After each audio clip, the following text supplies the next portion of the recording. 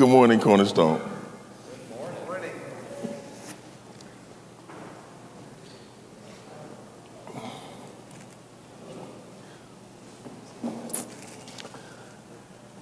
They were the strong. They were the strong. And after returning from combat in 1918, they proved just how strong they were. The veterans who fought in the First World War deployed onto the battlefields of Europe, full of hopefulness and vigor, ready to meet the challenge that lied before them. Many of them returned from the battlefield with a new appreciation for their freedoms and an eagerness to restart their lives. And what they expected was that they would be hailed back in America as heroes, promoted as mentors. What they expected was they would be treated with great respect. But this poster, now hanging in the National World War I Museum in Kansas City, Missouri, is what met them shortly after they returned from combat. It was a message from an apprehensive and an ungrateful nation, worried that these combat veterans returning home would be a disruptive presence in society, worried that these injured and wounded combat veterans would become a financial burden on the nation. The poster, as you can see, depicts two soldiers. The one neatly dressed, standing erect, proud and alert, and the other standing slouched and lazy, looking shady, looking disoriented. And the caption beneath the picture asked the question, which will make the better citizen? Which would you give a job to? And the message was clear. The sarcastic dig was distressing, and the pain and the shame it caused those combat veterans was real. The country was inconsiderate of the wounds that these soldiers had earned on the battlefield, the sacrifices they had made. And what they wanted these soldiers to know was that if they wanted to be respected in American society, they had to earn it all over again. Never mind your wounds, never mind your problems. But they were the strong. And society was weak. And yet these soldiers had to bear the insults, the insinuations, the mockery of those who had given very little, and yet benefited the most from their strength and from their courage. Why? Because that's what strong people do. And this is Paul's message to the strong in Romans chapter 15, verses 1 through 6. But maybe this is the overall purpose of the entire book of Romans altogether. As Paul in these past 14 chapters responds to the misguided opinions of those who are weaker in faith. The weak find fault with the sins of others because they do not see themselves and they do not know themselves to be just as sinful as the ones that they judge.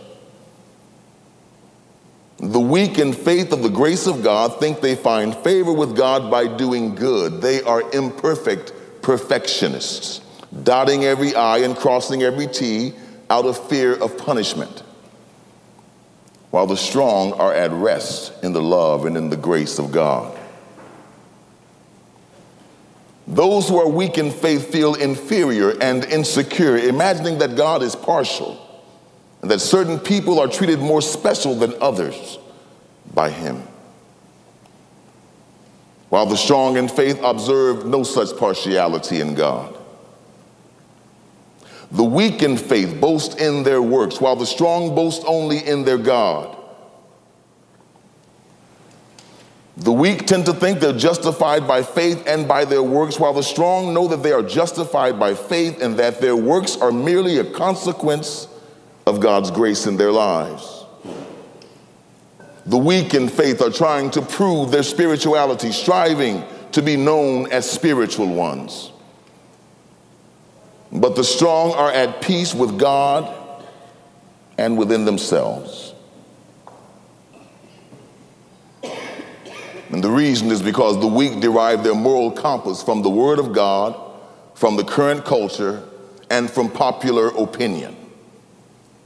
But the strong discern the difference between truth and opinion.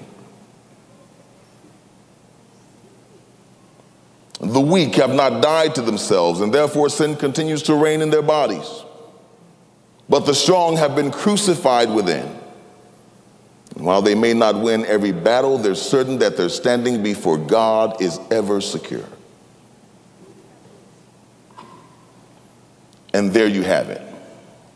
The weak and the strong. Two dramatically diverse characters joined together in Jesus Christ, but with quite divergent views, with quite divergent experiences of life in Jesus Christ. The one being laser focused on pleasing God alone, but the other, the weaker, is hyper focused on pleasing God and entertaining philosophies of the world at the same time. The one, the stronger one, standing firmly in the paradox of spiritual things, while the other, the weaker, is wavering to and fro between certainty and the unknown, the weak and the strong. I brought this chart to help to illustrate my point. And this is a visual and an approximate roadmap to help us better grasp the spiritual progression of our life of faith, so that we understand what Paul is talking about when he's talking about those who are strong and those who are weak. This chart was developed in the late 15th century. It's undergone many changes since it was first created, but this remains a fairly accurate approximation of the process of our spiritual growth. A process that consists of 6 stages of faith, from repentance to the life of love. Stage 1 represents the moment that we give our lives to Jesus Christ. Then stage 2, which is discipleship. This signifies our time of training, our time of being equipped with sound doctrine, theology, and with the Word of God. And this may be the most nostalgic times of our walk of faith. New discoveries, increased understanding of the Word of God, increased understanding of God, a deep sense of belonging to God. You remember what that was like when you first gave your life to Christ. Then there's stage 3, which represents the productive life. We begin to implement the things that we've been learning. We start working in the church, volunteering in the church, participating in outreach, investing more of our time in the work of the Lord. Stage 3 of our life of faith. But then something happens in stage 4. Stage 4, sanctification becomes the call of the day.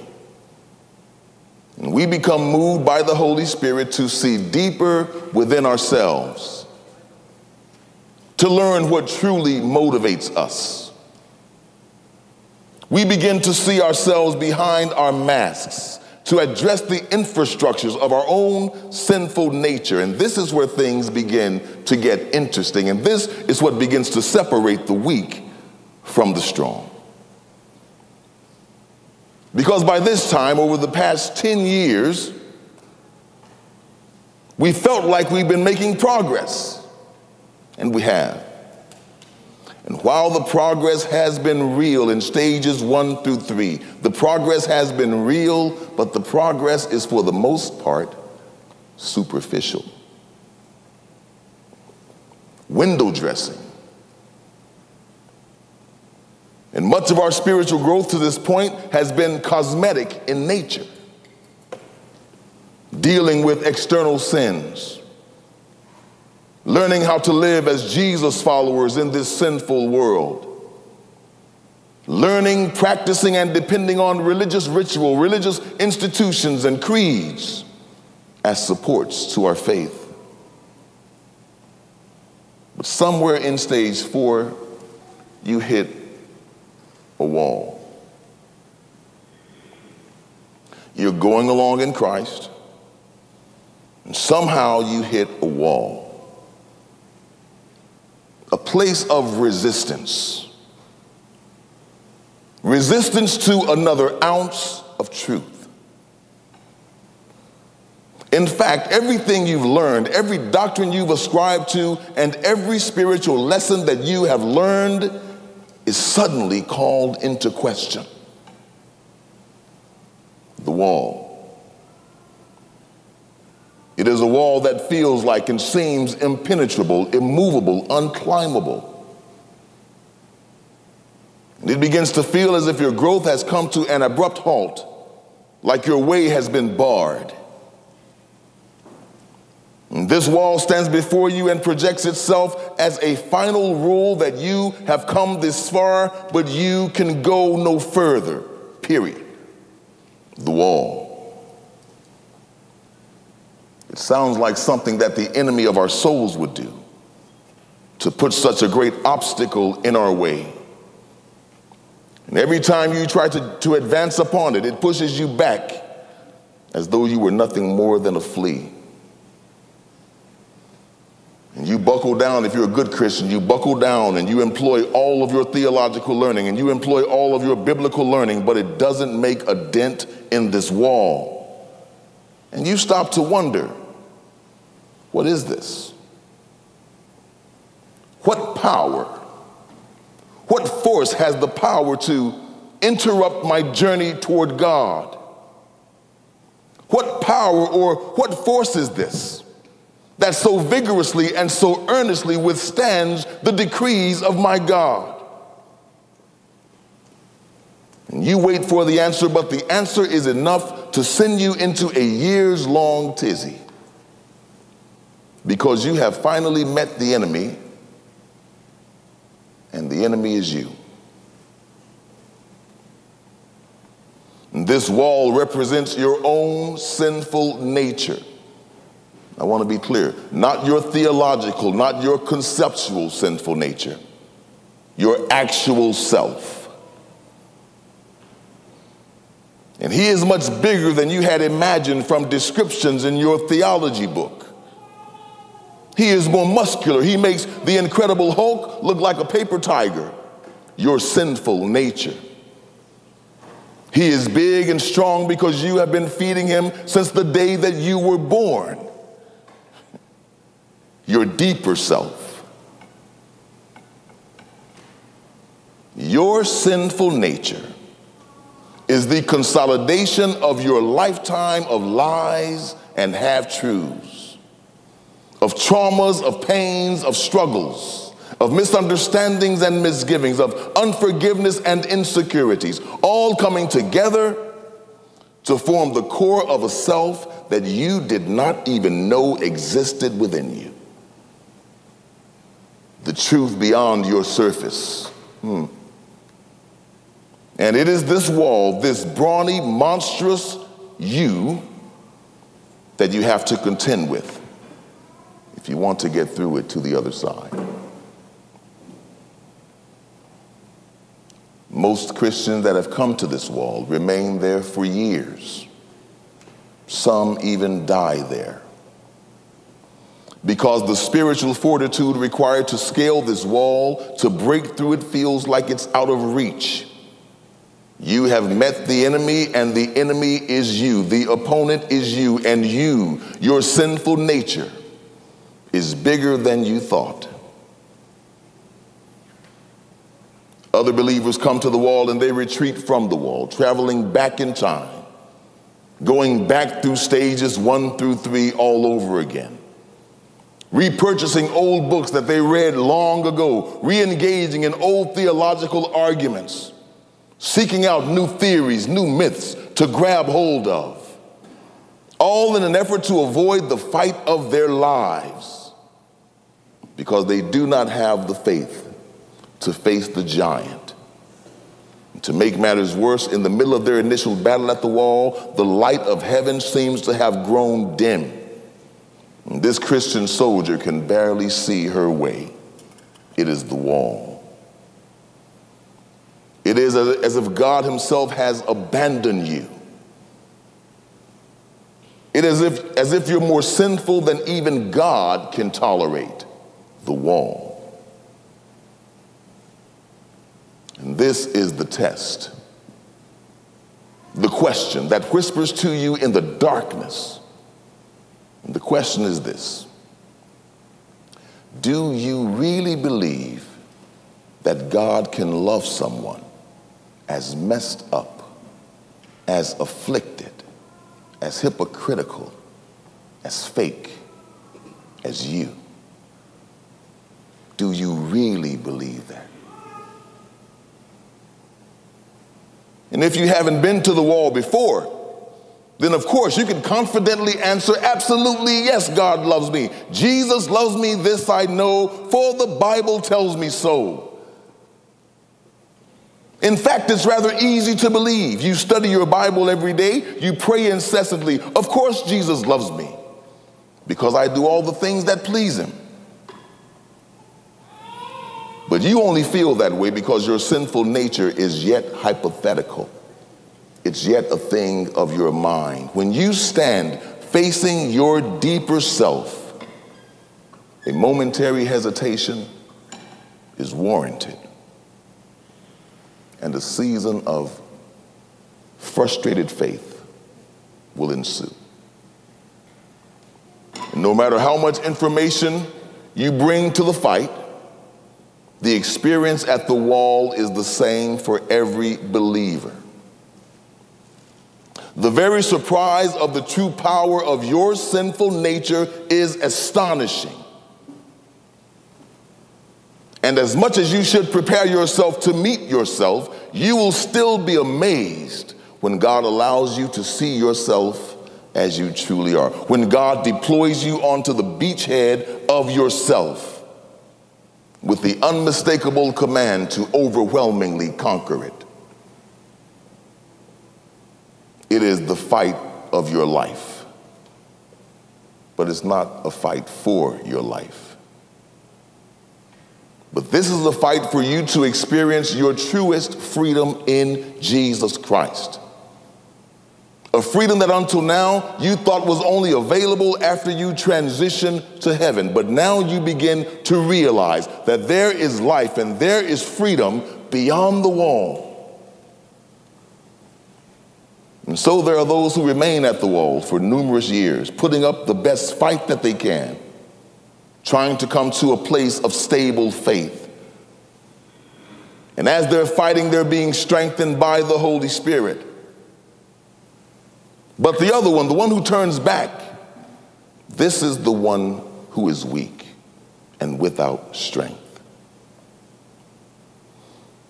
He is without strength, and all those at the previous stages are as weak as he is. At stages 1 through 3, they're babes in Christ. But the one who retreats is weak because they did not trust God to help them break through the more challenging wall of their own doubt, of their own fear, of their own trauma.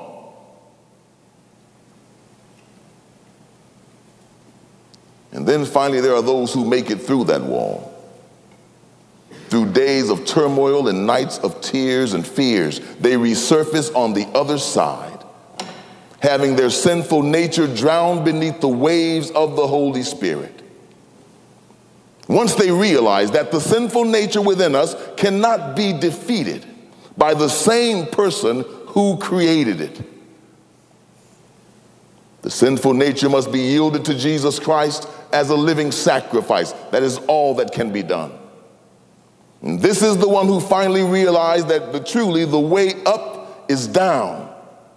And the road that leads to life in Christ is the road of death. So that she did not defeat herself to get through the wall. She died to herself. and now she lives more fully than she has ever lived before. Now he is strong, but he is not gone to heaven. No. Now he is strong, but he is sent right back into the church. She is directed by God right back into relationship with other believers who have not yet undergone this harrowing experience, and some who have. But there's a problem now. And the problem is that now he is an outlier. Now she is considered by many within the church to be a liability, because he disregards the status quo, because he shows no interest in custom or in common religious practices, because he too easily dismisses the opinions of men and of the world, because he is free. And yet her freedom is interpreted by the weak as hubris or pride. And his lack of confidence in the opinions of the majority sets him at odds with the world and much of the church of Jesus Christ. But he is not moved. But he does have to accommodate the insults and the accusations, the misdirected bitterness and vitriol, as Paul directs us here. In verse 1, when he says, "We who are strong are to bear the weaknesses of those who are without strength." To bear the weaknesses means to accommodate the unfounded opinions of those without strength, those who lack sufficient faith to live free. Paul is instructing us here that we are to put up with, to entertain their opinions of ourselves as best we can, and not just please ourselves. I like to study Christian history. And there was a time in my life where I really admired the monks. You know, the monks who find Jesus and go out into the desert and just sit there by themselves, quiet, and all day they just hum and moan and think about Jesus all day long and write books and write quotes and everything. I used to admire those people, so they were the strong to me. And some of the things they came up with while they were sitting there in the desert are really impressive. If you've ever studied the monks, you know what I'm talking about. They came up with some very interesting theology out in the desert all by themselves. I always admired them. And one day I realized, no, they're not really strong, because the only way they could maintain their freedom was to disconnect and to disengage from humanity. They had to leave the church. No.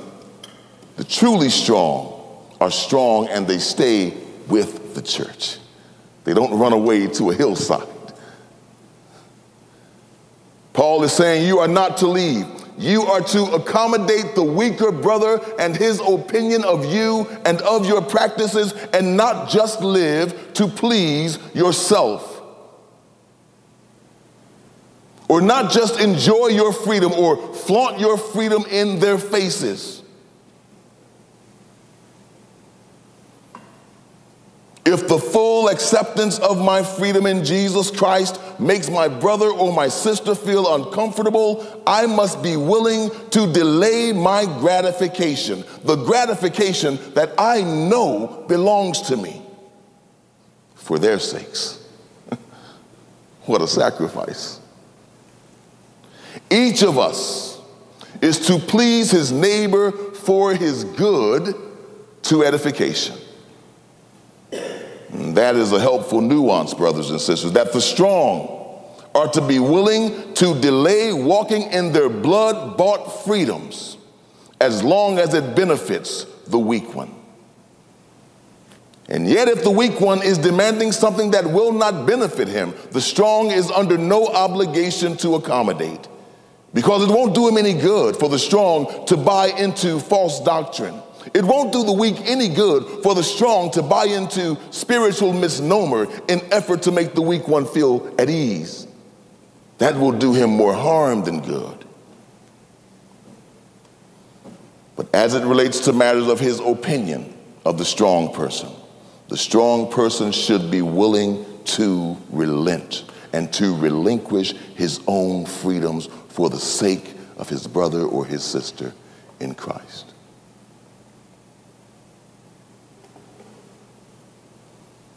And before the combat Christian, who has been through the bowels of personal hell, can protest against this seemingly unfair resolution, Paul points out to him that this is the way Jesus lived. Verse 3, even Christ did not please himself.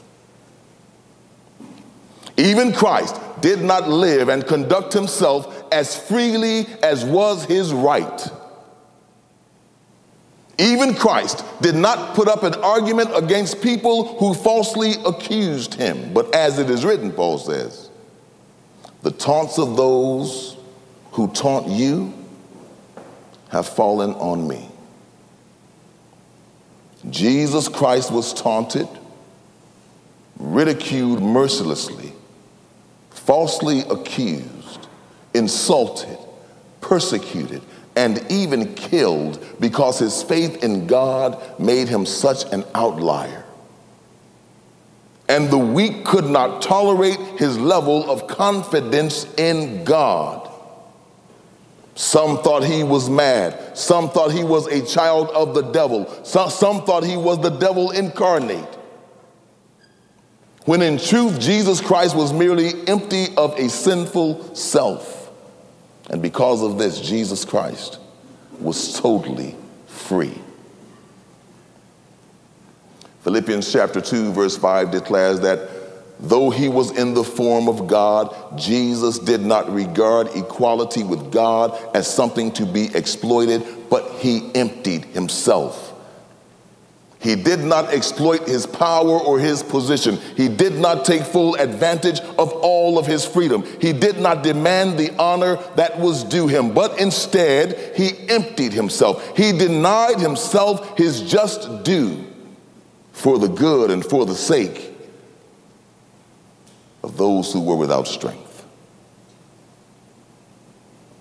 Verse 4, for whatever was written in earlier times was written for our instruction, so that through perseverance and the encouragement of the scriptures, we might have hope. It is only by the fruit of the spirit of patience, perseverance. It is only by a steady diet of the word of God that the strong find hope in the midst of weak brothers and sisters who make it their aim to destroy them. And what is his hope? What is the hope of the strong? Does the strong hope that God will do away with his naysayers? Is it the hope of the strong that God will vindicate him before the congregation? No. The hope of the strong is found in verses 5 and 6. That the God who gives him perseverance and encouragement will grant to all believers to be of the same mind with one another according to Christ Jesus, so that with one purpose and with one voice we may glorify the God and Father of our Lord Jesus Christ. In other words, the hope of those who are strong in faith is that God will cause us all to become strong in faith, so that we can see, hear, and come to understand all spiritual things in the same way, because we see spiritual things by the same light. That is the hope of the strong. The hope of the strong is that the weak will be strengthened in their faith. But until then, let the strong bear the weaknesses of those who are without strength, because that's what strong believers do. Let's pray.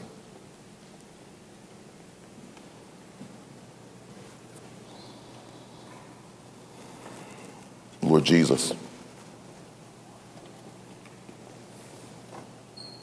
as we look at the chart and consider our own lives and our own selves,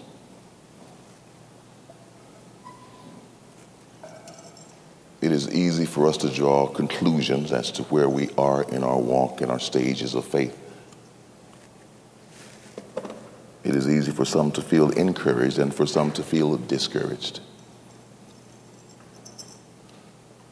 But our prayer today, Lord Jesus Christ, is not that you would make us stronger, but that you would have mercy on us in our weakness. That the weak would be able to say that they are strong, and that the strong would take on even more strength and faith in you. Help us to be patient with one another. Help us to be compassionate and to love one another genuinely with the love of Jesus Christ. Help us not to reject one another out of fear, out of insecurity. Thank you, Lord God, for the love that you have sown in this place, in this house, among your children. We pray, Lord God, that we will all grow together in Jesus Christ. That we would all come to see and to hear and to understand your will as one. That we would speak with one voice in agreement. And thereby bring glory to your name. For this is your desire, Lord Jesus Christ, that we would be one, even as you and the Father are one.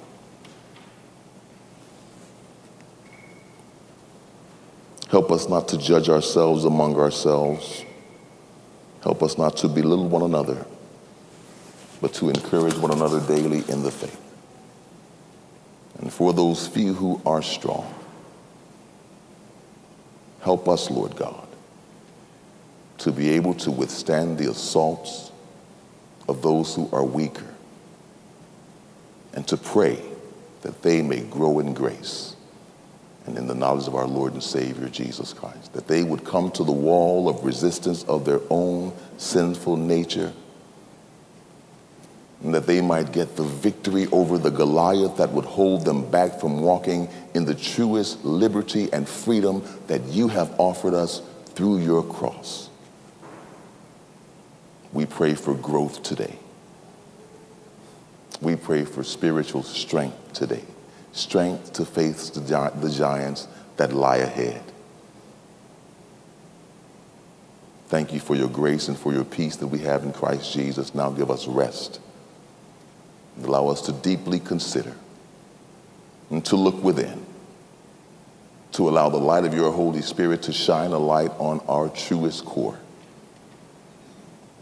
Help us to stand in faith and trust in you, to defeat the work of our adversary within, to be transformed into children of light. In Jesus' name, amen.